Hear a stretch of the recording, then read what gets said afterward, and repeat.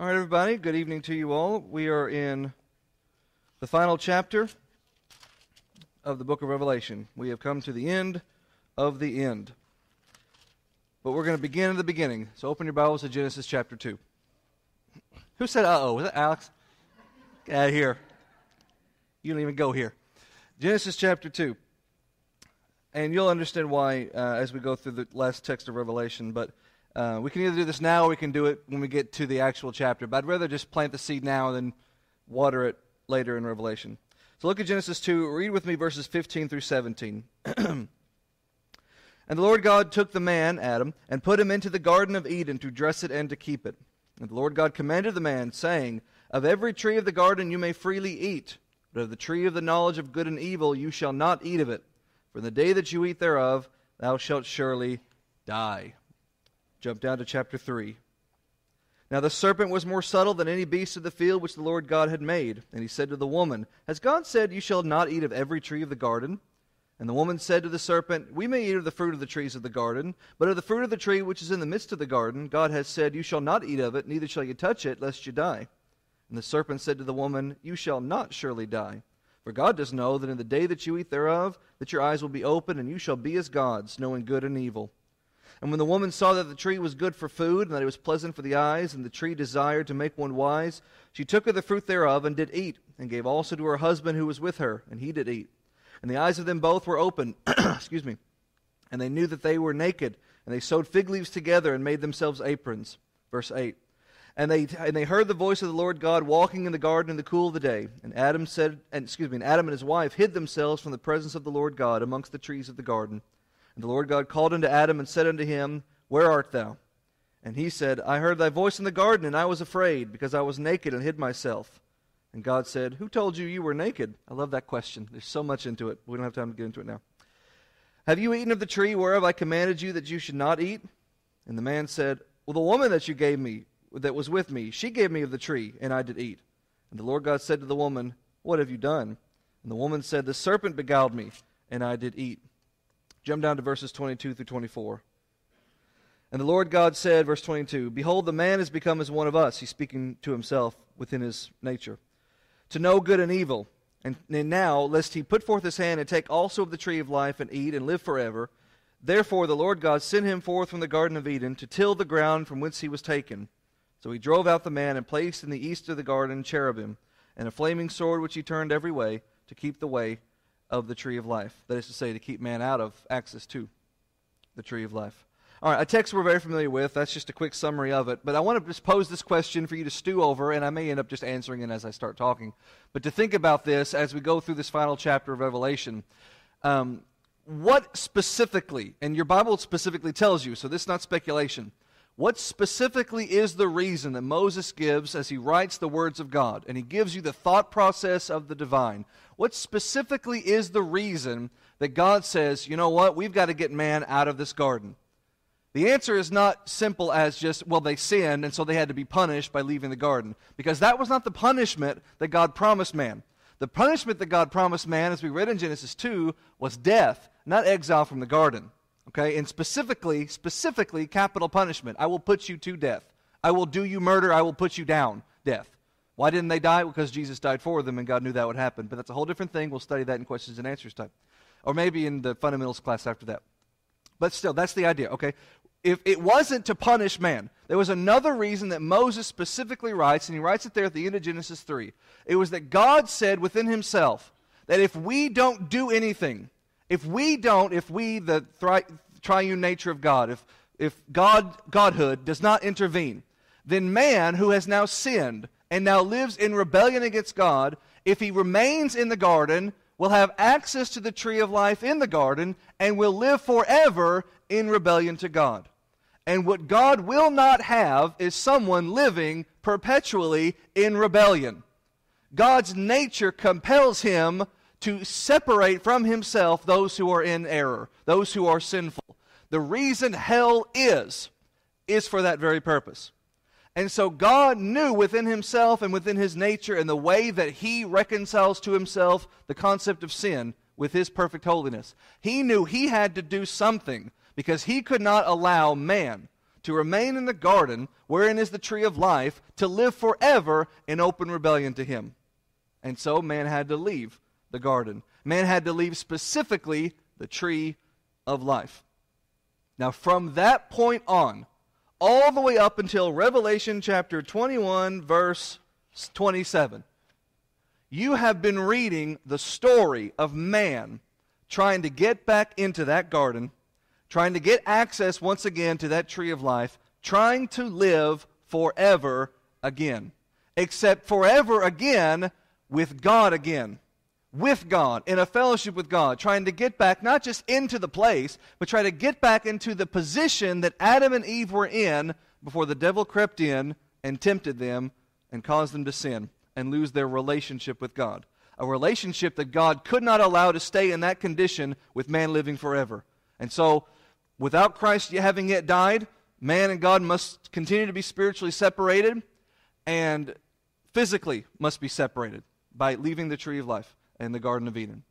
And so from that point in Genesis all the way up until Revelation, you are reading the book of the Bible. You're reading the story, for lack of a better, of man trying to get back to having a relationship with God again so that we could have the right to pluck from the tree of life and live forever with God again. And what's amazing about the Bible is man is helped along the way, and that word does not do it justice. Man is given the freebie along the way to have that access again by the very God who denied him the right to enter in the first place.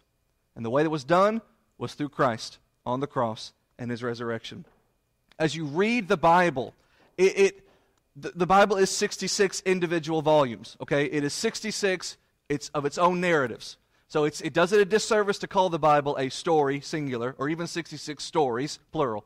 But just for lack of a better, think of the Bible as one narrative, as one story. Like all good stories that are written, it has a 3-act structure. In the middle of the second act, you have the turning point moment. You have they find Princess Leia, but then they have to go on the run in the middle of the Death Star. You have that moment where everything has to pivot. Everything changes, right? You have the introduction. You have the heroes go off on the quest, and there's something of a twist. And then after the twist, you have the change that causes everybody to reevaluate, to get out of the predicament that they're in, and then rush to the finish in Act 3. That's your 3-act structure that every story has. Your Bible, if it was laid out that way, its beginning is Genesis. Its beginning is just 3 little chapters of one book of 66 books.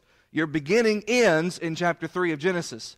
The middle point, the turning point, the pivot point is the cross and the resurrection that follows. It's at that point when everything in humanity that we had unable to have access to becomes available to us. And from that point until here in the end of Revelation, you are reading the story of how and why we have access to the tree that we lost back then. All right, now all I just did there for the past 7 minutes was just plant some seeds. As we go through Revelation 22, we're going to let John, in the last chapter, water those seeds and let them sprout. Okay? Go to Genesis 22. Where we are and where we were in the previous chapter 21 is getting an apocalyptic look at glory beyond this world. Post-judgment glory, all right? But I'm choosing my words carefully because, as I said before, and I'll say again, we're not reading about heaven per se. We are reading about the church. We are reading about the body of Jesus' people. We are reading about the collection of the saved as we are without having to worry about Satan mucking it all up, as he did starting in the garden. Genesis 22:1. And he showed me, the angel showed John, a pure river of water of life, clear as crystal, proceeding out of the throne of God and the throne of the Lamb. The throne of God and the Lamb. The throne of both of them. Again, we're not describing heaven. We're describing the church post-judgment day. The distinctions are minor but critical as we go through this. I'll make reference to them. But what does he see here? He's already seen several things in the previous chapter. But look at what he sees in verse 1. He sees a pure river, a river of a special kind of water. A river flowing with the water of life. That makes now 3 things in Revelation that have that qualifier of life attached to them. We read earlier in this book about the overcomers of Jesus eating from the tree of life. Chapter 2, verse 7, the same tree of life that was once in the Garden of Eden. We learned that the overcomers will have their names etched in the book of life. Chapter 3, verse 5. And now here we read of the water of life. But that's not a new idea. That's not a Revelation exclusive idea. Jesus, among other people, talk about the water of life. Jesus in John chapter 4 introduces to the Samaritan woman the prospect of the water of life, which she can enjoy through salvation that he offers. This river of the water of life, because of what kind of water it is, what the water has in it, because of where the water is located, it is naturally, obviously described as being without fault. It is clear as crystal. There's no dirt in it. There's no impurities in it. There's no worms in it. It's pure, clear. And it flows directly out of the throne of God. We don't have time because we have one class left. I want to get this done in this week. But there's a whole chapter of Ezekiel. There's a whole prophecy of Ezekiel of the temple. After he prophesied the temple being destroyed, he sees the temple being restored and the river of life flowing out of it. And that is all a big allusion and allegory of the kingdom of the Messiah to come. But you'll take my word for it. I'll teach you Ezekiel someday. But that's the same metaphor here. He sees this water, and where's this water flowing from? Rivers in the natural world flow from mountains. Glacial deposits in the top of the mountains, they melt, they run down to streams, become rivers. Well, this doesn't flow from a mountaintop, it flows from a throne top. It flows from the top of the crown of God and outward. Verse 2. And in the midst of the King James says, street of it. And your Bible might even say street or road or pathway, and which might make you think, oh, we're talking about the city. Cities have streets, but that's not this word. This word just means the wideness of it. In the middle of the wideness of it. What's it? It is the river we're talking about. In the midst of the river, and on either side of the river, there was the tree of life, which bore 12 manners of fruits, and yielded her fruit every month. And the leaves of the tree were for the healing of the nations. Now try to visualize this, because it's kind of hard to wrap your mind around. Once again, what does John say that he saw? He saw a river, okay. It's kind of faded, I hope you can see it. And he says, in the midst of the wideness of the river. That's your literal translation. Not in the middle of the street, which that wouldn't make sense either. But none of this makes sense. The streets are gold, so let's not worry about that. The point is, though, in the middle of the wideness of the river, John says, I saw that which we once had and lost. And now we found it again. I saw what? The tree of life. And where is the tree of life located specifically? It is located in the midst of the river. You got that? I don't know if you can see it way back there. It's faded colors. In the middle of the river is the tree. This tree is growing out of the river of life. And since this is the tree of life, it makes sense that they would not be detached but connected. So growing and coming out of the river of life is the tree of life. But even more bizarrely is the description of it. Look specifically at what it says in verse 2. In the middle of the wideness and on either side of the river was the one tree of life. Now, I don't want to make sure we have a discrepancy. Hopefully we don't. Does anybody's Bible say trees, plural? Okay, good, because there's just the one of them, okay? In the middle of the river is the one tree of life. The one tree that was in the Garden of Eden is now located in the glorified kingdom. The one tree is not just in the middle, but is on either side of the river, which means the plumage, the branches, the wideness of the tree, how far it expands to either side, so that those on either side of the river can enjoy the fruit thereof. A fruit that we read blossoms every single month. And not just that, but its leaves fall, and the King James says, for the healing of the nations. The nations are already defined for us in the Apocalypse as the people of God. The people of God are the ones that are in the city. The people of God are the ones that are drinking from the river of life. The people of God are the ones that are eating from the tree, the fruit of life that provides the eternality. But then when the leaves fall, now just pause right there.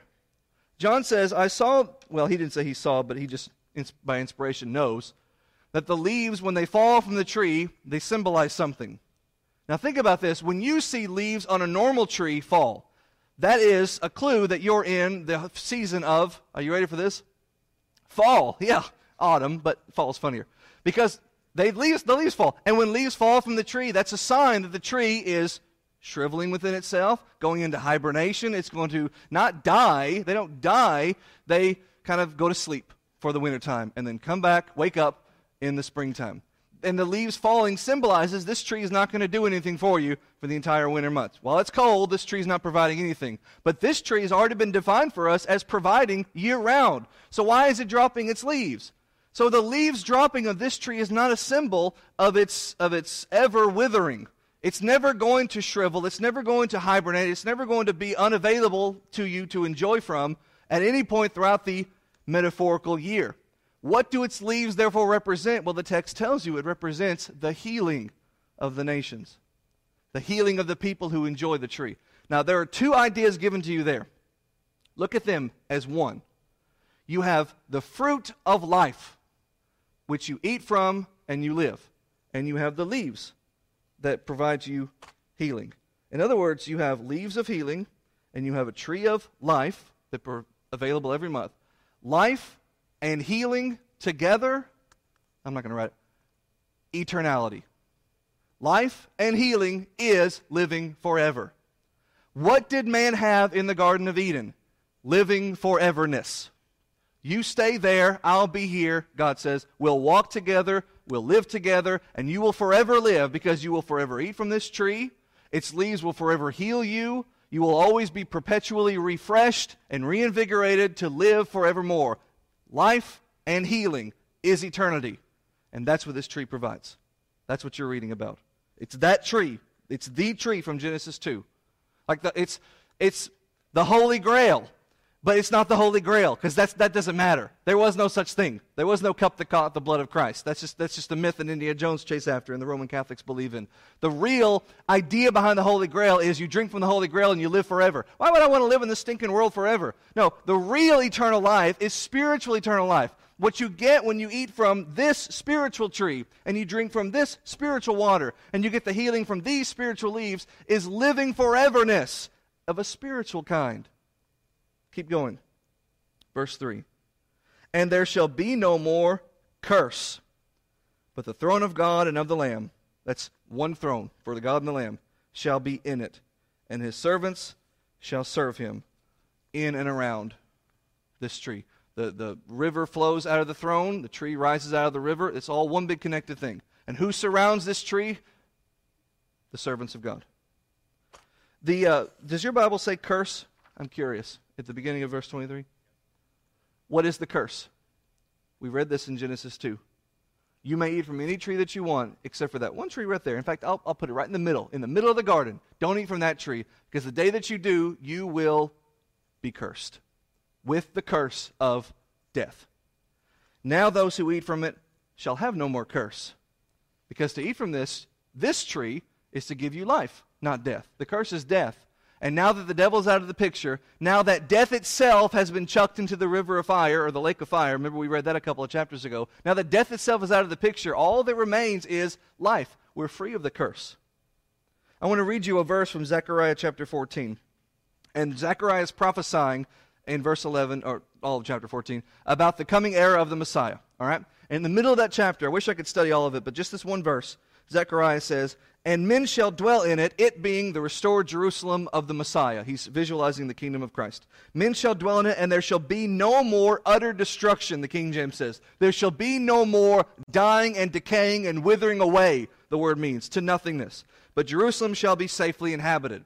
In other words, Zechariah the prophet envisions the coming era of the Messiah, when the new holy city of the Messiah, the new Jerusalem of the Messiah, will have its inhabitants who will live in that new holy city forevermore, never wasting away, never being utterly destroyed, where you wither and you die and you go and you become dust and you're gone, physically speaking. That won't happen in this new Jerusalem. Well, it just so happens in this very book, in the previous chapter, where it's identified for us where we're located right now, and it was the new Jerusalem. The same thing that Zechariah was seeing. But remember, Zechariah was prophesying the church. What he's prophesying for you is your spiritual abode right now. Not the state of Arkansas, not this world, the spiritual place in which you are in fellowship with God. The new Eden, the new Jerusalem, wherein right now you partake of eternal life. But I'm getting ahead of myself. What do people do according to this verse? Revelation 22:3. There's no curse. Instead, the throne of God and the Lamb surround, and his servants serve. What are we going to be doing post-judgment? Are we going to be sitting on white clouds playing harps all day long? Polishing halos over our heads? No. We're going to be serving. We're going to be working. And there's a precedent for that, because when God made Adam and put him in the garden, he did not tell him, just sit there on the stump. I'll hang out with you in a little bit. We'll just shoot the breeze. No, God made Adam to serve and to tend and to work in the garden, which is why it was such a heartbreaking thing when Adam's punishment, when he left the garden, was that he would continue toiling in the ground, but he would now do so with sweat and with labor and with an aching back, something he would not have when he had leaves of healing. And so that's what we get now, a new kind of service, a happier, blissful kind of service. Verse 4. And they being us, the servants who are around this throne and around this tree and so forth, they shall see his face. Remember, he just mentioned the throne of God and the Lamb. And we will see his face, and his name will be in our foreheads. The overcomers, that's us. The people who partake of the fruit of life, who get the refreshment from the leaves of healing, who drink from the water of life, who surround the throne of God. We will look up and we will see that which no man has seen at any time. John chapter 1. That which is only revealed to us through the medium of the Son, John says. The glory is of the only begotten of the Father. He has declared the unseeable God. Remember what Paul writes in 1 Timothy 6:16. He says, of the glory and the majesty of God, the light of Christ, that Christ now dwells in, the light and the glory and the majesty of God. It is a light which no man has seen, which no man can see, and which no man has dare approached. The utter magnificence of God's majestic glory is beyond our ability to appreciate. It's beyond our ability to stand in the basking of. And yet here, John adds to 1 Timothy 6:16, that light which no one can approach, which no one can see, which no one has seen. John then says, but you're gonna. You will one day when you eat from this tree and you enjoy these leaves of healing. Because we're the people with his name written on our foreheads, with his ownership carved into our minds. He's mine. Verse 5.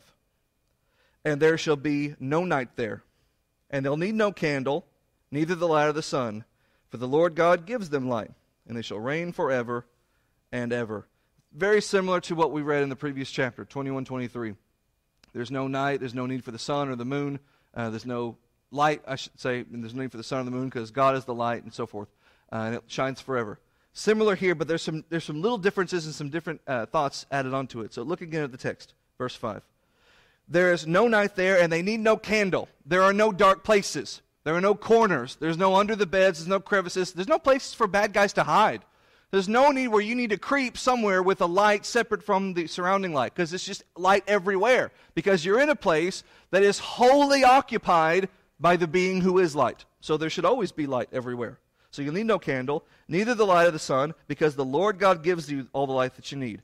And they shall reign forever and ever. This is said to a people who, as it is being written, are being hunted down and slaughtered by the Pope. By the Caesar, I should say. I don't know why that came to my mind. Maybe. No, let's not go there. They're being hunted down and slaughtered by the Caesar, by the Roman emperor, okay? So they're constantly under the threat of tomorrow. They're constantly, one eye wants to be in heaven, but one eye is always just down a little bit, just looking at the next day or looking at the next moment, because they don't know when the next centurion is going to come knocking on their door to arrest them for declaring their faith in Christ. So it is a huge deal that Revelation is such a big picture thing that it doesn't just dwell on, don't worry, Rome will be taken care of. That's a core part of the book. But it's also the bigger picture promise that one day you will not only survive Rome, you will not only resist Rome, but you'll take their jobs. They're reigning over you right now, but one day you will reign. It's very important that the Bible makes that distinction because it's being written to a people for whom reigning is the last thing on their mind. What they're thinking about is just surviving. Natural human tendency is just a thing about getting through the next day, just enduring, just scraping by. But God is not interested in his followers just scraping by. The reward of God is not just enough. The reward of God is not just getting enough to get by. The reward of God is boundless. The reward of God is not just survival. The reward of God is you reigning like a king, with your proverbial boot on the proverbial neck of your proverbial enemies, or your literal enemies. That's the message here at the end of Revelation. It is of absolute victory, of total triumph. It's not about, oh, I can't wait to get vengeance. It's not about, oh, I can't wait to put my boot down on their throat. That's the wrong attitude. It's just about flipping the script 100%. Right now, they are crushing you, but one day you will crush them. That's the message. And he said to me, verse 6, these sayings are faithful and true. And the Lord God of the holy prophets sent his angel to show unto his servants the things which must shortly be done. The angel who's been with John since roughly the beginning of chapter 21, around 8 or 9 or so, verse 8 or 9. He tells the angel, tells the apostle, essentially, the vision's almost over. Revelation's almost done. The book and the notion. So what better way to start the conclusion than with this divine promise? Everything that you've just heard comes from the God who is faithful and true, who keeps his promises and who is reliable to do so forevermore. And the things that you read must, the King James says, shortly be done. That's not to say they'll happen next week. That's not to say they'll happen tomorrow. It's to say when they happen, they'll happen like that. They'll happen quickly. So fear not. You are not finished. You're not defeated. Rome is. They just don't know it yet. You hang on. You endure. You'll survive. And one day God's judgment will come down. And you'll be on the right side of it. And with that being said, with this angel declaring, God is faithful and true, and these things that you read about must shortly come to pass, as if his ears were burning, Jesus speaks in verse 7. And he says, behold, I come quickly. And there's no, and then I heard the voice of the Lord. There's no, and then I looked and beheld, and there was Jesus. There's none of that. He just is suddenly speaking, and you just know. Not because you cheat and you have a red letter Bible, and so you know, because we'll get to that in a second. Some of that's actually wrong, the red letter stuff. But because it's just you get the vibe. Of course it's Jesus speaking. Because of what is said, it just feels right that he would just interject suddenly. Because he just got through saying, Jesus will come suddenly. And just to remind you of that, boom, suddenly he's talking. Like there's no cue, there's no warning. Isn't that just perfect? Behold, I come quickly. Blessed is he that keeps the sayings of the prophecy of this book. To the reader who reads these words originally, to the first century Christian under persecution, blessed is he that survives. Blessed is he that endures, because then he'll get more than survival. He'll get great triumph in the end. To the Christian reading it 2,000 years later, who are dealing with our own persecutions and our own problems of a different sort, lesser, greater degrees, it doesn't matter, our own problems that are big and important to us, to those of us who survive, we will be blessed, and we will survive, and we will endure, but only if we keep the sayings of the prophecy of this book. What's the prophecy of this book? The faithful will make it. The unfaithful will not. That's it in a nutshell. Verse 8. And I, John, saw these things, and I heard them. And when I had heard and seen, that is everything that he had recorded thus far, I fell down to worship before the feet of the angel who showed me these things. What are you doing? This is the second time he's done that. And I can't be too hard on him, because I've never stood next to an angel and saw the visions that John has saw.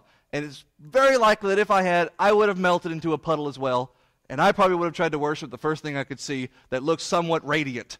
And that's what this angel looked like. He's glowing, he's radiant, he's got heavenly aura. And so I've seen all this, and John now for the second time, after he got rebuked for it already in chapter 19, he sees all this and he falls down to worship the angel. And the angel has to say, what are you doing, my guy? We don't do that here. We don't worship angels here. There's only one king to worship. I can't be too hard on him. It's technically blasphemy, but, we all move on from it very quickly in the book, so no hard feelings. It's understandable, is all I'm saying, why he would do it. And if I was there, I probably would do it too, even as John does, twice. Either way, he sees all this, he hears all this, he falls down to worship the angel, verse 9, and the angel says, the King James says this, see thou do it not. That's very nice. Hey, let's not do that. Please get up, okay? I am a fellow servant, and of thy brethren the prophets, and of them which keep the sayings of this book. And then declarative statement, worship God. That's who you worship, not the angels. Do not worship angels. They are servants, just like you and me. The angel is not saying he is one of the prophets. He's saying he's on the same level of the totem pole as the prophets and the apostles. He is just a messenger delivering the message. Don't worship the messenger. Don't shoot the messenger, but certainly don't worship the messenger either. Verse 10. And he said to me, now, way back in chapter 10, John saw a vision of a lot of spectacular things. And then he heard the voice of God as the voice of seven thunders. And the voice of God said to John, hey, seal that up, don't write that part. You just heard a bunch of stuff, but don't write that down. All right? Frequently in apocalyptic writing, Old Testament, New Testament, the writer occasionally will see something grand or hear something spectacular, and he'll start transcribing, and they'll come to a little section where God or an angel will interject and say, don't write that part. Don't record that part. That's just for you. That's not for now. That's not for them to know yet. We'll get to that later. It's some other inspired writer or whatever. And so that's almost like what you're building up to here, except the table's flipped. Where here, John is told, don't seal this up. Do write this. This part needs to be proclaimed. What does he say in verse 10? Seal not the sayings of the prophecy of this book. Why? Because the time is at hand. Everything that you've been writing about, John, is about to start happening. Because what's John been writing about? He's not writing about the era of Charlemagne. He's not writing about the fall of Napoleon. He's not writing about the rise of Hitler. He's writing about the end of the empire of Rome. So that thing is shortly about to come to pass. So the brethren who are going to be reading this letter need to know it. So write it, deliver it, send it out. Makes no sense when brethren, and non-brethren especially, try to interpret this book as a book of prophecies about the 20th century. Like, I get it. You grew up in the 20th century, so you're biased, but it's just one of 20 centuries. Why is that one so special? Was Hitler that impressive? No, there'll be some other Hitler, I'm sure, in a decade or two in the 21st century. We'll get our own, you know. It's just, we think and assume because we lived there and so much happened there, we think, well, Revelation must have been about that. Well, what did the people in the 19th century think? Did they just miss the boat? What are the people in the next 20 years going to think? Did they just miss the boat? Why is it the 20th century so special? It wasn't that special. The music was all right, but that's about it. So no, it was about what the people would have understood, what the people needed to hear. And what those people needed to hear was, your enemy, Rome, will be done away with. Application, application, application. Whatever century you want. But this is for the core audience, so don't seal this up. It's going to come to pass shortly, and that segues into verse 11. And he that is unjust, let him be unjust still. And he which is filthy, let him be filthy still. And he that is righteous, let him be righteous still. And he that is holy, let him be holy still. Does your Bible say still, S-T-I-L-L? Or does it say from henceforth? I wouldn't say henceforth, I guess. Come on. Okay, so the idea is post-judgment, you're locked in, okay? There is no second chance or third chance or fourth chance. Your 50th chances are now, here and now, in this world.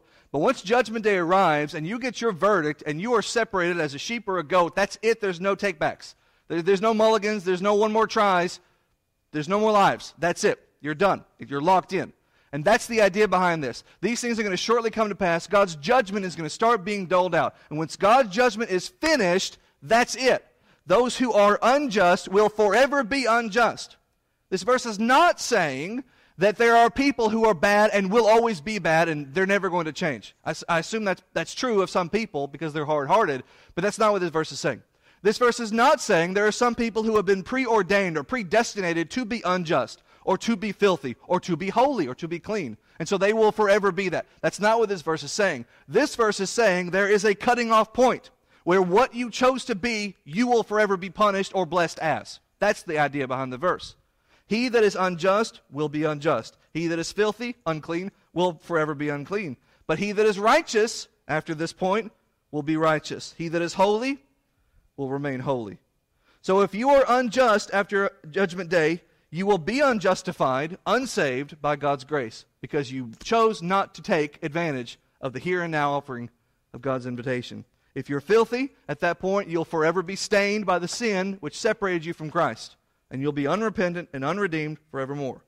If you're righteous, when that day passes, you will forever be right in the sight of God and right in the sight of God. And if you're holy, you'll forever be set apart from the sinful world, never to be tempted by it, never to be hurt by it, never to be persecuted by it or condemned with it. Judgment Day is the great locking in day. So whatever your spiritual position is, you chose that position. Joshua 24:15. Choose whom you will serve. Choose God or choose everything else. And whatever you choose, accept the consequences of it. Now, Here's the way I want to interpret that.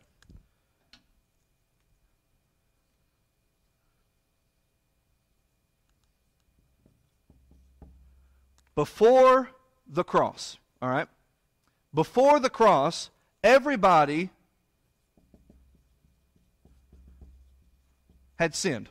We're all in agreement, other than Jesus, who is the grand exception to the rule for that very purpose of the cross. Other than that, we all have sinned. That doesn't mean that everyone had to sin.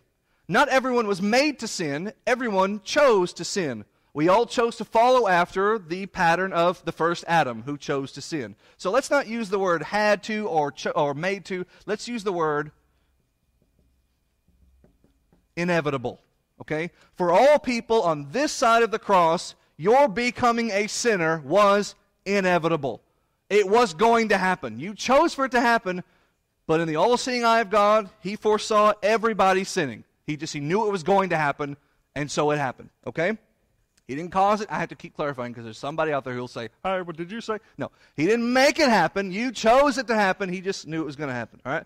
That's before the cross. Since the cross, we'll go ahead and do that just for convenience. Since the cross, all right, there is now the choice where you can either be redeemed or you can be unredeemed. Okay? And these two people are constantly living with each other because we're in this world with them. Spiritually, we're separated, but physically, they're with us. They're tempting us. We're surrounded by sin and the opportunity to go back into sin. But what the cross does is it provides for us a way out of the inevitable. Because here we are now living in the era of the post-cross world. And all of us have sinned, have we not? We still all have sinned. But if there was no cross, there would be no redemption. All would be condemned. What the cross does, it provides for us a chance to choose not to be condemned. It provides for us the option to choose whom we will serve, to serve God or to serve the devil. Because before, we're all serving the devil. We're all shackled. We're all condemned. We're all imprisoned to the devil, the warden. But through Jesus, the key has been turned, the shackles have been loosened, and we can walk away. For convenience sake, we'll draw a cross again because that's how we think of Jesus. When Jesus returns, second coming, there is no more choice. Now you're judged by your choices. And now, forevermore, there's a separation of sheep from goats. Separated in all concepts of separation. Physical, spiritual, emotional, whatever. All the righteous go with Christ. All the unrighteous go with the devil. Separated forevermore. Without Jesus, before Jesus, your being a condemned person was going to happen. The devil's too good at his job. The only one who managed to avoid it was the one who started out in heaven and knew the stakes. He avoided it. He became the Redeemer. He became the one to give you the choice. And now since then, those who are evil will remain evil. Those who are righteous will remain righteous. What I'm trying to get you to see is without Christ, there is no those who are holy. That doesn't exist. That concept is gone. That was gone in Eden. Get out. You don't get the tree. You sinned. You ate the forbidden fruit. Now everybody is wicked. And without Jesus, we would be wicked still.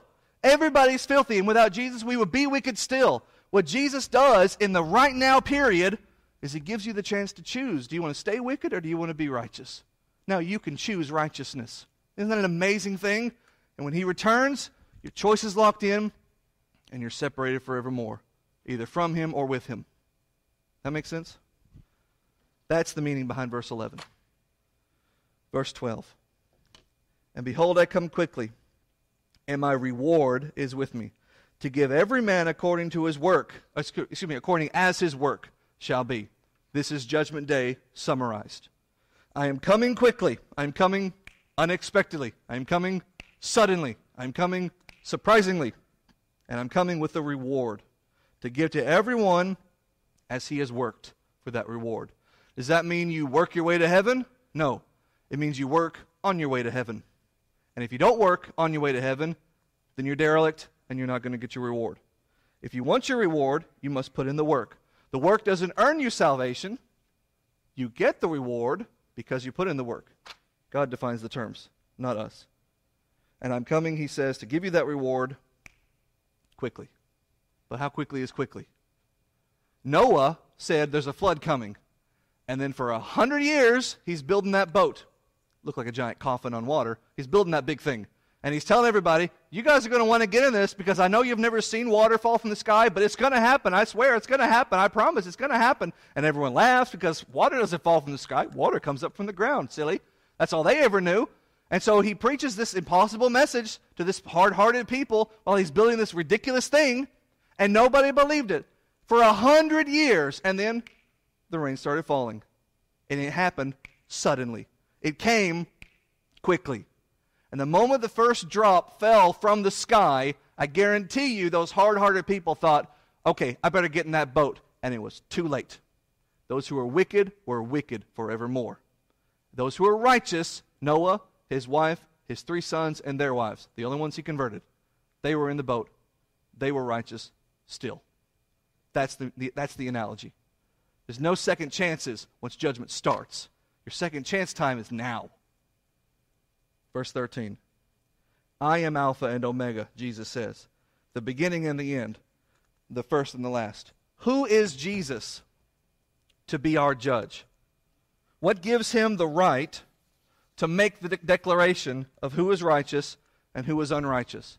How does he have the credentials to sit at that judgment seat and declare a sheep or a goat to be such? Well, he gives you his credentials in verse 13. I am Alpha and I am Omega. And then he clarifies what that means. I am beginning and I am ending. I am first and I am last. Alpha, as you know, probably, is the first letter of the Greek alphabet. Omega, last letter of the Greek alphabet. So, beginning and ending, first and last. Okay, fine. But A, the prefix, alpha as a prefix, as a letter you put before a word. Like, for example, a person who believes in God is a theist, right? From theos, meaning God in the Greek. But if you're an atheist, you're a non-believer in God. A person who is typical, right, is a person that's common or ordinary. A person who is atypical is someone who is uncommon or not ordinary. Right? So we carry that over into English, but it came from the Greek. That's the way the Greeks do words. They have a core word, and they attach a different beginning or ending to change the meaning depending on what they need. So when you put a in front of a word, you negate that word. Jesus, God, the concept of God, did not begin with the beginning, because there is no beginning with God. The beginning began when God began it. God was already in the beginning when the beginning began, because he's the one who began the beginning. You got me? Right? That's God. So it's not like God started with the beginning. No, God started the beginning. He predates the beginning. He is a beginning. He is a beginning. He's before the beginning. So if anybody is qualified to judge me, it's the one who has been there before I ever was a thing to be judged. And he is also the ending. In the Greek, if you put the omega letter at the end of a verb, you ascribe to that verb a continuous action. Like, for example, the Greek word, pistuo. Pistu or pistis or pistu, and then whatever the ending is, that means faith, to have faith in something. Well, you can have faith in something one time, or you could pistuo, put the omega at the end of the word, means to continually believe. That's Mark 16:16. The King James does it like this: he that believeth and is baptized. People always make fun of the King James. They always make fun of Shakespeare. And they put THs at the end of the totally inappropriate words, and it makes me crazy, because Shakespeare didn't talketh like thiseth. That's not how that works. It's a verb, it gets a TH. And a verb only gets a TH if you mean for that verb to continually happen. He that continually believes and is baptized shall be saved. He that continually believes and is baptized shall be saved. This is what salvation looks like to God. A person who believes and believes and believes and is baptized and believes and believes and believes. That's salvation. It's not grammatical, it's not scriptural to say he that has believed and has been baptized. That's what the New American Standard says very incorrectly, because that's not the commandment. The commandment is keep on believing, and along the way be baptized, because that's also a command, and you'll be saved. So to put an omega at the end of a verb is to put a continuous action. Now here's the meaning behind this. I am the Alpha and Omega. I am that which negates anything before, and I am that which keeps on going. The beginning and the ending. I am all the way till there is no end. I just keep on going, and I was there before there was a beginning to begin. Alpha and Omega. I'm the negating, and I'm the ever-going. The first and the last. That's his credentials. That makes him qualified to call you a sheep or a goat. Now verse 14. I'm going to read it from the King James. The King James says this: "Blessed are they that do his commandments, that they may have the right to the tree of life and enter in through the gates into the city." If you have a cheater Bible, if you have a red letter edition Bible, is this verse 14 in red letters in your Bible? Who has a red letter Bible? Anybody? Excellent. Who has red letters in this verse? Anybody? You have it? What translation are you using? NIV? Anybody have a red letter Bible where this is not in red letters? Alex? Okay. Alex, does your Bible say something to the effect of wash their robes? Okay. Remember a few weeks ago I did the sermon on the Bible, and we had those two collections of manuscripts from which we get all of our translations. There's the Textus Sinaiticus, which came from Sinai. We found it in the 1800s. It's older, but it was found more recently. And there's the Textus Receptus, which means received text, which we have been using for longer, but it's actually a newer collection of manuscripts. And the rule of thumb with the manuscript is the older it is, the more accurate it is, because there's fewer opportunities for someone to forget to dot an I or cross a T along the way. So the older, the better. There are two different sentences in the original language, depending on which manuscript collection that you use, Sinaiticus or Receptus. Okay? You don't have to read Greek or speak Greek. It doesn't matter. I'm just going to put the characters on the board for you to look at and see how similar they are and how minor distinctions can change the meaning entirely. Okay? Textus Receptus looks like this.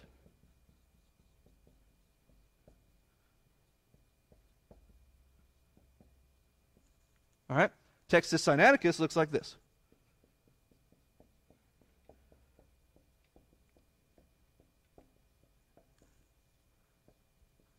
All right. Very similar. Distinctions are, let's see, where was it? Here. Wait, this should be, my bad, y'all. O-I-O. There. Here is a distinction, and I wrote the same one twice because I'm a dummy. Here is a distinction. One has an epsilon, one has another sigma, one has an omega, iota omega, one has a lambda, upsilon. That's it. Which is the grammatical equivalent. Oh, I'm gonna take longer. I don't care. You can leave if you want. It's the grammatical equivalent of dropping an L in a 2L word. Okay, but it completely changes what the word says. In the Textus Sinaiticus, it says, "Blessed are they that wash their robes." In the Textus Receptus, it says, "Blessed are they that do his commandments." Now, it's a minor distinction, but here's the critical thing about it.